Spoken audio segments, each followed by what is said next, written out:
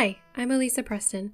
You're listening to Praise Through It Together, our summer 2021 series that is a community extension of what I normally do solo on my podcast, Praise Through It. In this space, I always hope to encourage you.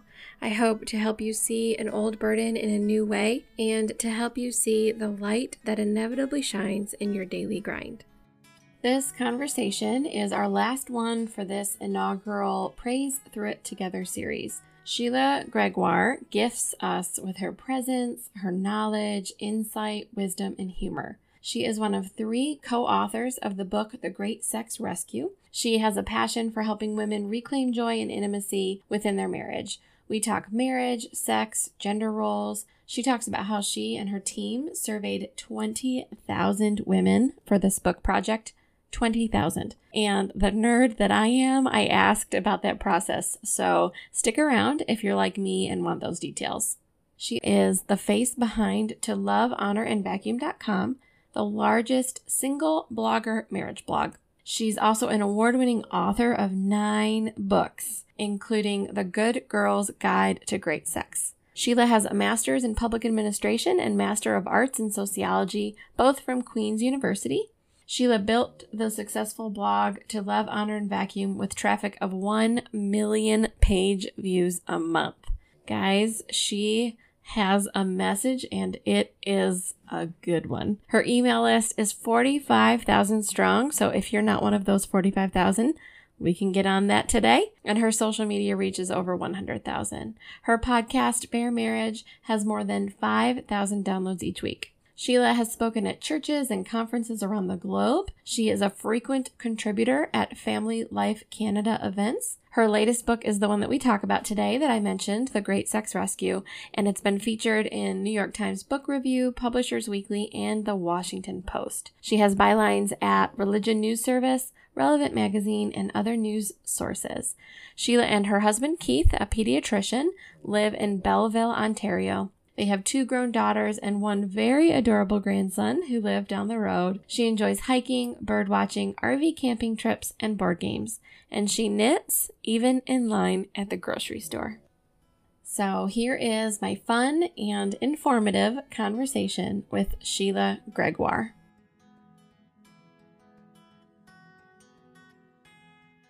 All right. Well, hey, Sheila, how are you doing today?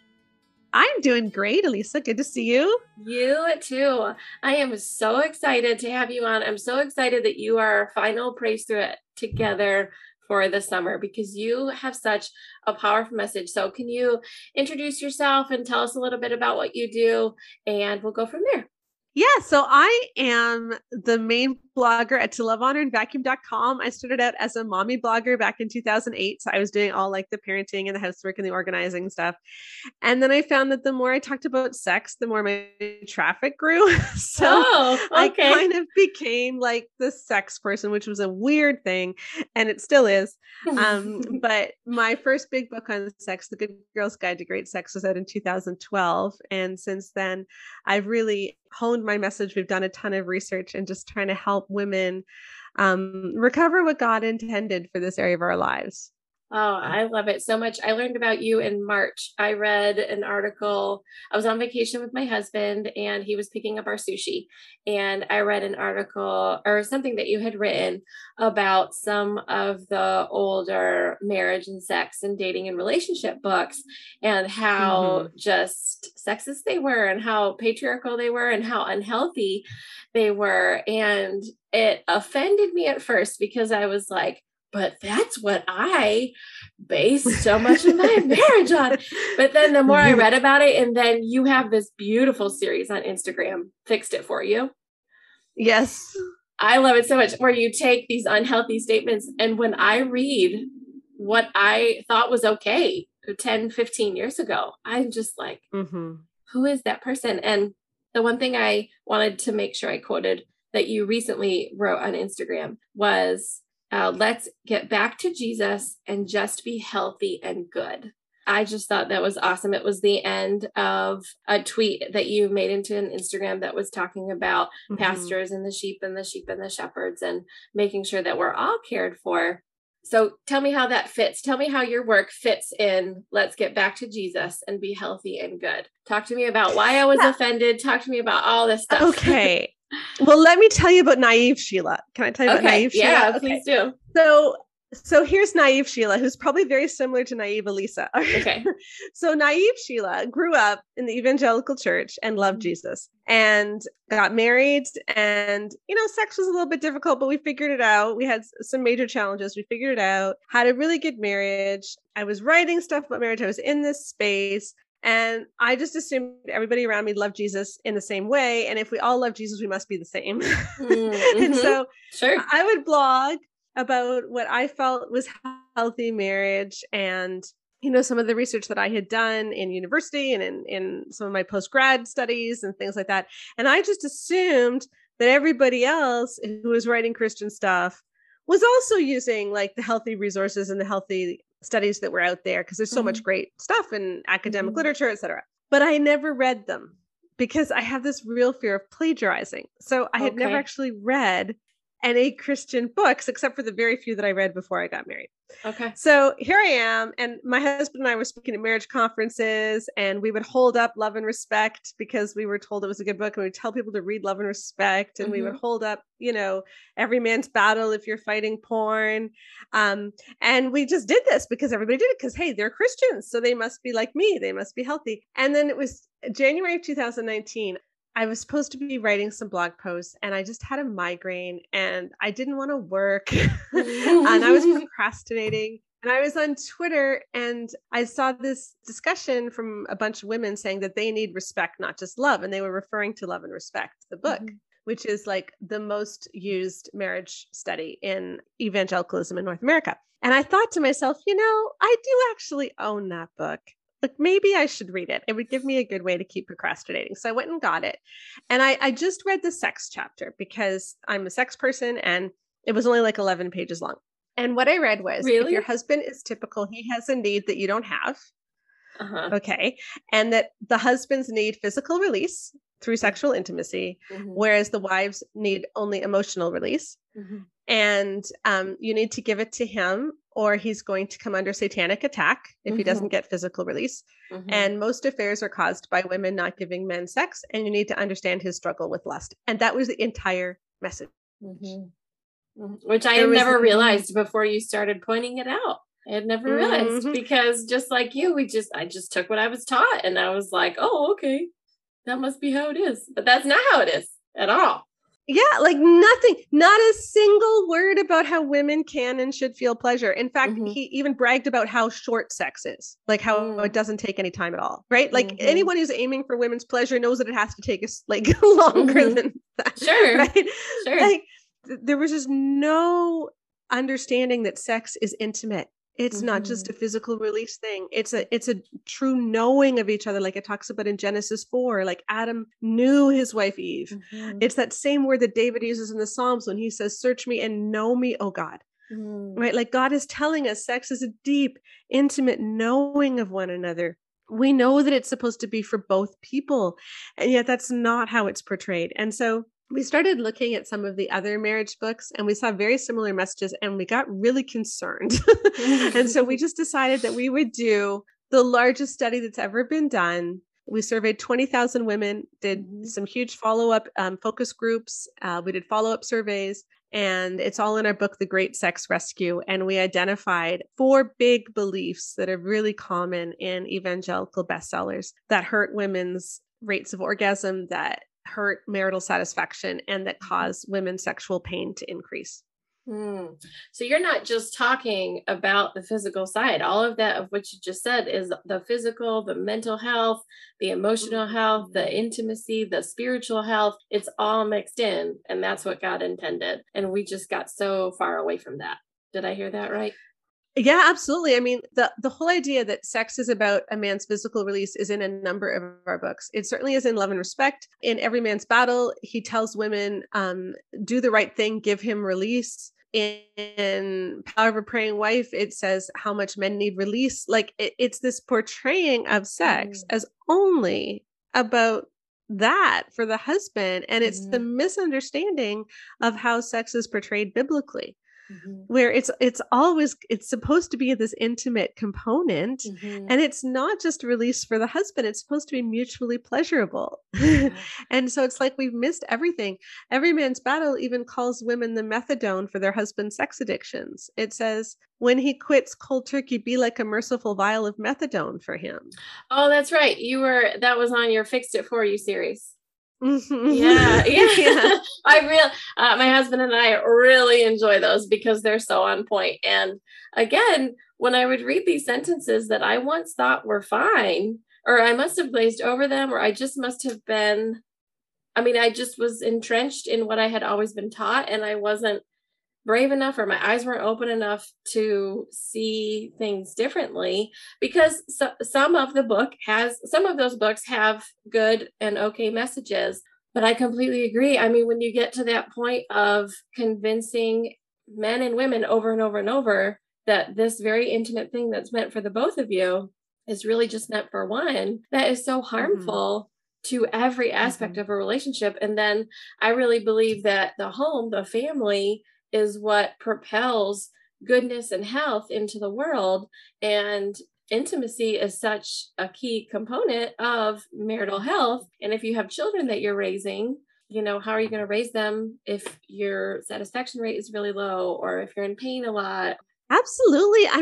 This is important stuff. I completely agree. It really is. Yeah. God made the family to be this image, this picture. Like, he made marriage to be this picture of how he feels about us. It's not supposed to be this transactional relationship where you let him have release and then he will talk to you or something, the way that a lot of books portray it. No, this is supposed to be this joining, it's supposed to be this great passion. And that's what's missing when you make sex into an obligation for women. Yes. And along with that, I think of the competitiveness of how, just along with the transactional, oh, well, I had 7 transactions last week. How many did you have? That can be perpetuated when everybody's trying to one up each other. And that's not healthy either, because then it puts women in the less than state. Because if we're always the one that are expected to meet someone, another person's need, then we're in the less than state. And it just gives such an imbalance of power. And, it shouldn't be a power struggle. It should be, like you said, a joining, a team effort. Yeah. And that's actually what 1 Corinthians 7 says. It's funny because those are the verses that are probably the second most weaponized verses against women in scripture. The first being submit to your husband, but this do not deprive one another. That's used so much to tell women you can't say no. But if you actually look at those verses, that's not what it's saying. Oh, teach me. Okay. So it starts off with the husband must fulfill his marital duties to his wife. So the wife's needs are mentioned first. And, and likewise, the wife to the husband. The wife's body does not belong to her alone, but also to the husband. And the husband's body does not belong to him alone, but also to the wife. So do not deprive each other except by mutual consent and for a time that you may devote yourselves to prayer and fasting, but then come together again so that you won't be tempted by your lack of self-control.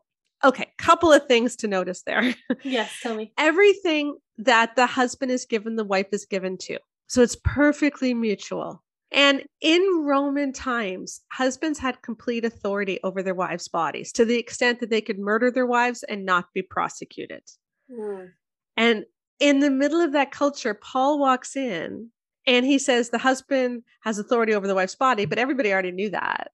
But then he says, but the wife has authority over the husband's body. That's revolutionary. I don't think we understand how revolutionary that is. Yeah, as Jesus intended for his presence and his message to be revolutionary. And we take our current context, and that's how we read our scripture, and we completely forget about the historical context. And I'm not judging anyone. I am not great about knowing historical context, which is why I said, teach me, because it tends to not stick. I'm not so much into the ancient Rome and ancient Greece. So I love when women like you can teach me, but we need to not take the scripture in our current context. We have to put it back into its own time.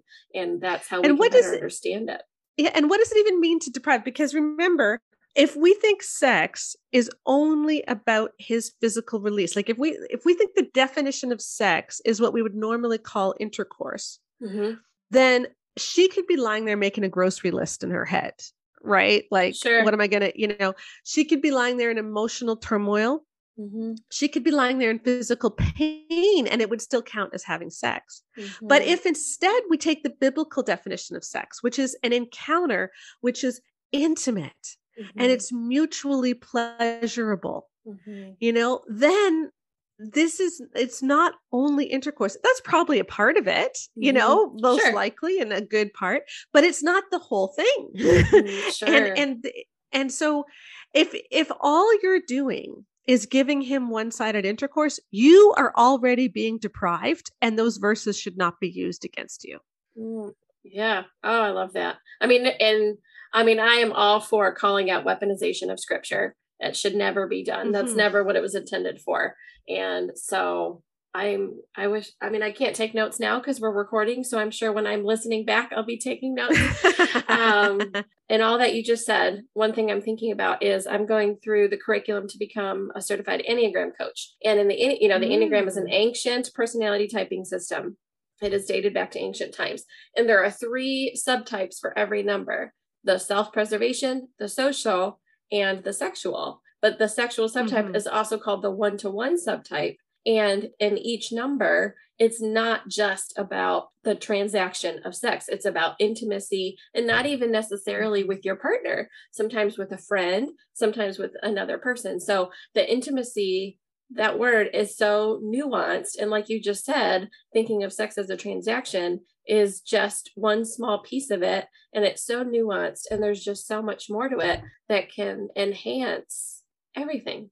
Yeah. And when we think of sex as that transaction, as that obligation, it actually has real harm that we can now measure on women. And this was what was so great about our research in the Great Sex Rescue is we surveyed 20,000 women. And what we did was we asked them first about their marital satisfaction. And then we asked them about their sexual satisfaction.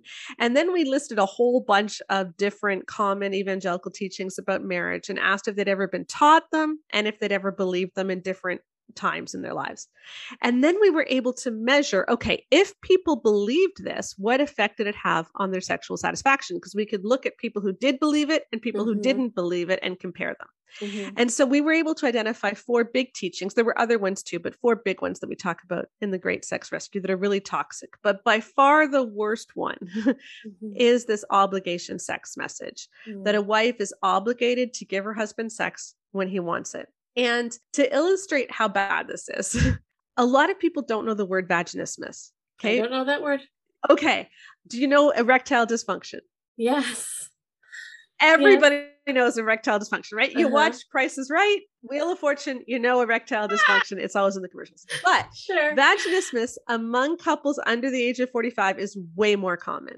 What is it? In Christian circles, it is an involuntary spasming or a tightening of the muscles in the vaginal wall, such that penetration is really painful, if not impossible. So really painful sex because you're way too tight and you can't relax.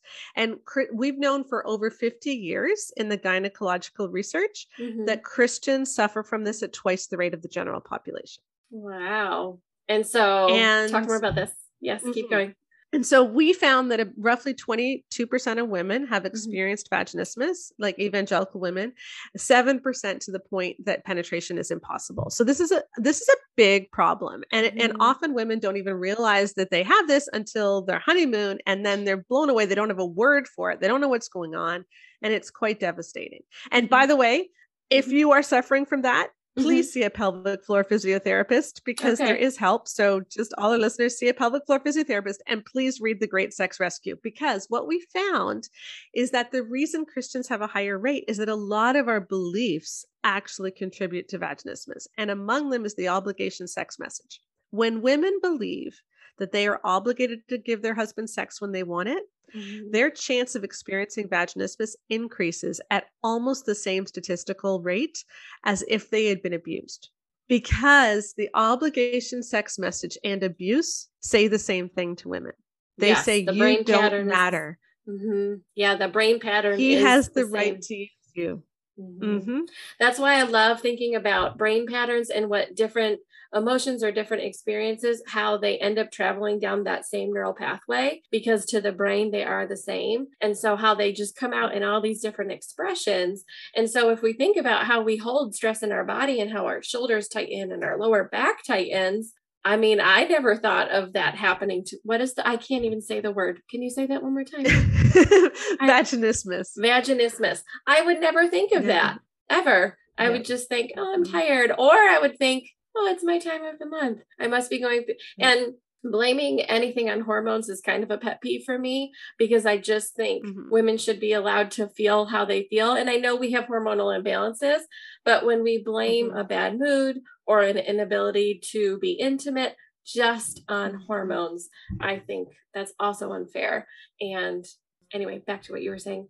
When we think about the stress in our bodies and how much our body tightens up, I guess, of course, it would also happen in an intimate situation. Yeah. The body keeps the score, right? Like our bodies interpret the obligation text message as trauma because it is traumatic. And so we need to find a healthier way of talking about it. And here's what's interesting is, like, if you look at most of our evangelical bestsellers, the big thing that they want women to know is you need to have sex as often as possible because he really needs it, right? And so they're defining frequency as the main problem.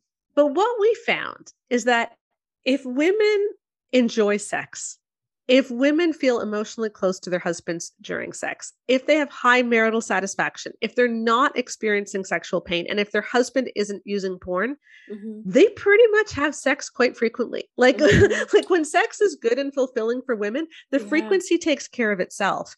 And so we're focusing on the wrong thing. We're telling women just do it more often, do it more often, do it more often, instead of asking, why doesn't she want to do it? Yes. And that's like, what what's the issue? Yeah, that's what I see in all your writing, is you're not trying to bash all these things. You're just like, hey guys, we've had the wrong focus, so let's move over here. And kind of like, probably like when Paul said it in ancient Rome, anything that is counterculture is going to be received like an unwelcome splash in the face, but it's very much necessary, just like what Paul said. I mean, I think everything that you're saying is very much necessary. And, we have a daughter, she's 6. So obviously we have different conversations with her about her body now than we will have when she's 16. But sometimes when I share some of the messages that I grew up with as a female with my husband, he is appalled. And he's like, women really feel that way or think that way? And I'll say, yes, because of this message or that message. Or for so many of us, it's just taking down these things that we thought were true and right when we see that they're really not healthy at all. Yeah. And that's actually something that we found is, like, we are not man bashing. A lot of people think we're, oh, they're just feminist man bashing.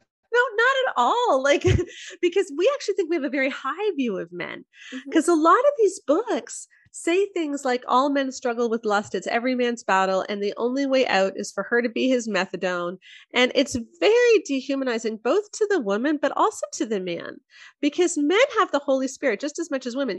Every man's battle says about male sexual sin that they got there naturally simply by being male. And in a companion book, Every Heart Restored, they say men don't naturally have that Christian view of sex. Like, they're talking as if God just simply made men wrong. Or more barbaric. And that's another thing I love about your writings. That's what I love about the Enneagram, is that it transcends gender. And it just says, hey, God made us human, and he didn't make you more barbaric. He didn't make you more gentle for these specific reasons. We're putting those in boxes because, like, for very antiquated patriarchal reasons, and you're doing the opposite. Like, you're saying, no, look, this is where we are even, because that is who God made us to be. And it seems to me from your writing and from the stuff I see on Instagram, you just have a huge heart for healthy marriages, and you've chosen sex as your nuance to help. So I think I have seen the backlash that says that you're man bashing, and I 100% disagree, because you're right. You're like, well, you're calling them barbarians and cavemen, and we're saying, no, God made them for more than that. Yeah, and men are just as capable of intimacy and need intimacy Mhm, just as much as women do. mhm, This idea that only women need like emotional connection is just wrong. mhm, A lot of men have more issues with feeling their emotions and understanding their emotions. mhm, Yes, like studies have certainly found that, but that's not something innate to being men. That's just how men are raised in our culture. mhm, And the healthiest men are those who can express their emotions. mhm. Um, And and be so comfortable I think we need receiving to. others' expressions of their emotions. Yes, Mhm, exactly. But one of the most harmful things that our Christian marriage and sex books often do is we talk about everything in gendered terms. Like you were mhm, saying, the Enneagram doesn't do that. Well, we created a 12-point rubric of healthy sexuality. So 12 markers of healthy sexuality teaching. And we rated the top 13 best-selling evangelical books. Well, we actually had 16 chosen, but 3 didn't talk about sex enough. So we excluded them. But anyway, so we rated these books, and the ones that scored the worst were the mhm, ones that tended to talk about everything in gendered terms. So things like mm, love and respect, his needs, her needs, for women mhm, only, every man's battle. Like they see everything in gendered terms where men are like this and women are like this. mhm, And the fact is, it doesn't work that way. Like my great mhm, grandfather, he was mhm. 5'6", and my Oh, great grandmother was 5'11". oh, And nobody, like, they didn't have scientists knocking on their door saying, how is that possible? Because we all know that men are taller than women. No, because even though we know that most men are taller than most women, it doesn't mean that every man is taller than every woman. And we mhm, instinctively get that, right? mhm. Yeah. But when it comes to sex and marriage, we don't. We say that men want sex and women don't. Men have a libido and women don't. Men Mhm. struggle with porn and women don't. Men are visually stimulated and women aren't. And none of that is true. You're right. It's all much more nuanced. Yeah. Much more you nuanced, know? and everything that is gender based is not as sustaining, like, or not as sustainable. When you think about a healthy Mhm. marriage, when you think about implementing strategies to improve your relationship, improve communication, improve your parenting, your co-parenting, everything, when it is split down the gender line, it's not sustainable because it doesn't allow No. for personal evolution or transformation. Yeah, one of the funny things we found was that couples who acted out traditional gender roles fared just as well as couples who did not. Mhm. Unless, and here's the big unless, Mm. unless they believed they were supposed to. As soon as you believe the gender roles are necessary, like that it actually is better to have a stay-at-home mom than a stay-at-home dad, or Mm. like any of those things. As soon as you believe gender roles are necessary, Mhm. then women's marital satisfaction goes down. So it's not Oh. acting out traditional gender roles that's the problem. It's believing that you're supposed to, because then you start to see yourself as categories rather than as individuals with your own unique giftings and personalities, et cetera, et cetera. Yeah. Oh, that is so powerful. Gosh, that's so true. I mean, I'm not one who likes to feel obligated. Feeling any kind of obligation just like throws Mhm. out my spikes like a porcupine. But I know other people who aren't like that. So I just thought that I was weird. But I've come to understand I'm not weird. It's just unhealthy to feel this constant pressure of obligation, really under any Mhm. circumstance. And so that Mhm. is so interesting that once you feel obligated, like you said, you put yourself in a category instead of being a human. And what you're doing is you're taking this beautiful thing that God created and you're reminding everybody that He created us in His image, which means that we Mhm. don't need to dehumanize each other, that we can treat each other with love and respect, but my husband needs love and respect. I also would Yes. like love and respect back, because that's Yes. another thing. I'm somebody who thrives on receiving respect because I value my competency and my resiliency. And so when I receive respect, it means as much as love does.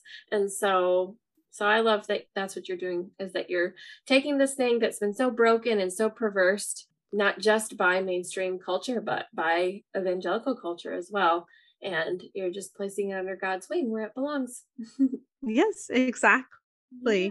And what I think is so neat is that now we can put numbers to it, because I think what's Mhm. happened for the last 20 years is we've been debating ideas, like whose idea of marriage is better, whose idea of sex is better. And you can't Mm. get anywhere then, because people will just say, well, I'm right. And now I can say, okay, well, you know what? If you want to believe that, you can, but then Mhm. her chance of orgasm goes down by 36%. So it's really You nice to be able to can't. have numbers. You can, but here's the science of why you're wrong. So yay for science. Yeah. Yeah. That's great. Yeah, we say that Mhm. in our house all the time. Yay for science. Believe the science. Yeah, we're all for that. Oh, I love it.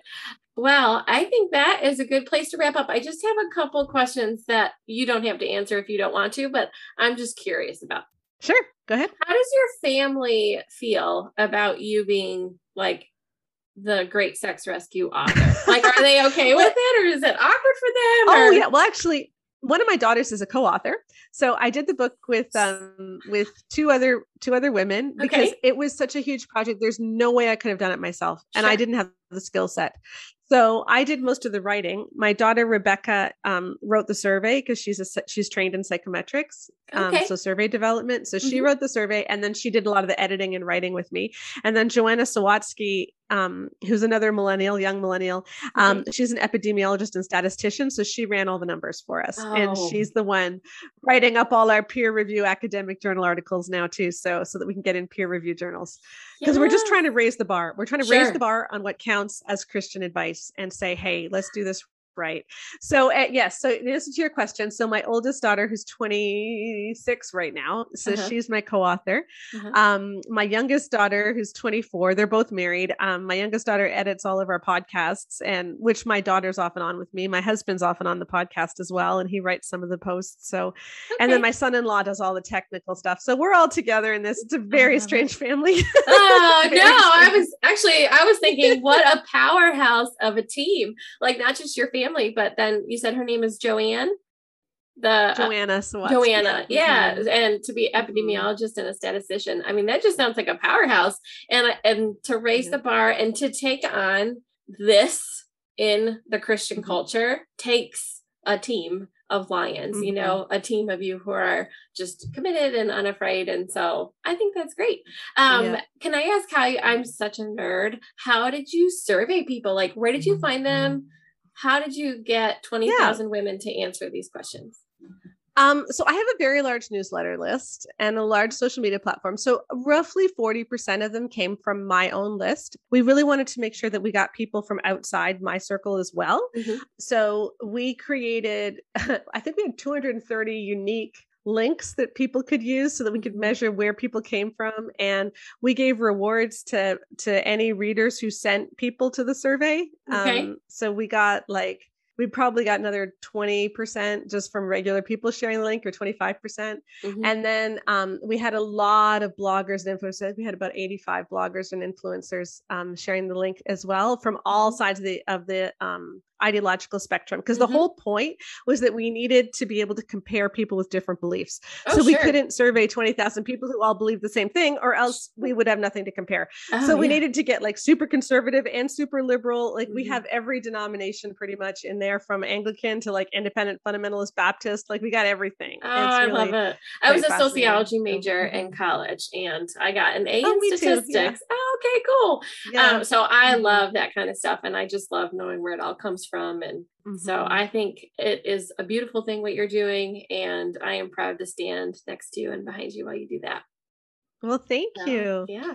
My last question that I ask everyone is, because the podcast is called Praise Through It, what is praiseworthy for you today? Oh, I think, well, I guess we already talked about this, but I mean, for me, it's just so nice every morning. Like, I get to talk to my daughter and I get to see my grandson on video, but like, we plan out the day and she helps me think through things. And I was just having a really difficult day yesterday with just some negative feedback that we're getting from a lot of the stakeholders. It's like every woman and man who reads my book loves it. Pastors are using it, counselors are using it, but the big name authors and the organizations and the media doesn't like us because we're taking on, huge names, right? Yeah. So I get a lot of stuff behind the scenes, and it's just really great, like every morning, to be able to just have a team that actually gets it and can support me. And so, yeah, I'm just thankful for that.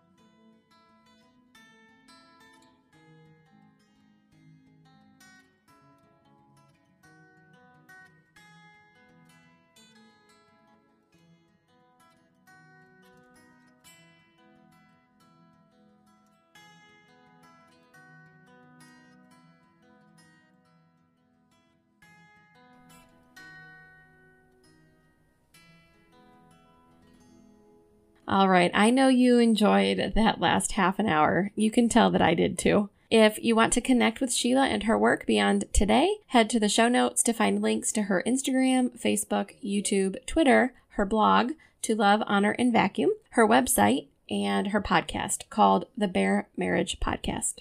I am truly grateful for the time that you have spent here with me this summer. In just a few weeks, we'll kick back up with our regular episodes of Praise Through It, where it's just me solo talking, and each episode being a topic, a daily struggle that we all work through at one point or another. In the meantime, find me on Instagram as Elisa Preston and on my website, elisapreston.com. And if you're up for it, could you do me a favor and take a moment and leave a review for this podcast? It really helps creators out, and it gets our message out to more folks when they see other people like you who are listening and enjoying already. And one more thing, I'll be kicking off Enneagram coaching services starting October 1st. I will be a certified Enneagram coach, and I will be helping people understand people, which is what the Enneagram has really done for me. If you don't know that word, Enneagram, head to the show notes for more info or to my website and you'll find it. If you do know that word and you're into learning more, there's a free overview that I created for you, and it's linked in the show notes again and on my website. And if you're interested in what coaching services would look like, shoot me an email at hello@elisapreston.com. Thank you again for joining me this summer. I've had a blast. I'll see you Monday for the weekly blessing. Happy September.